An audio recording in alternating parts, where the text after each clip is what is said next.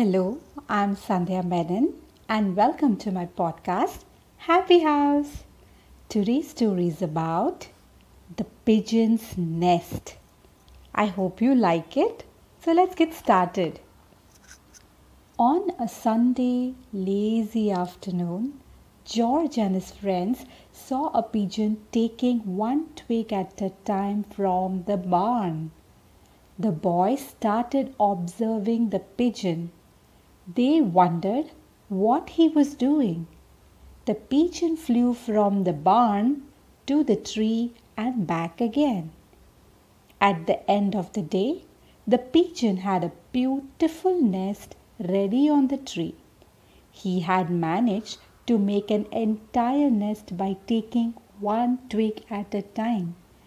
As the sun set far away on the horizon, the pigeon peacefully slept in his nest.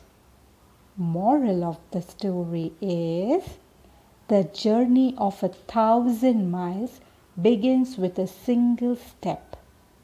So, this was a story about the pigeon's nest from Moral Stories collection.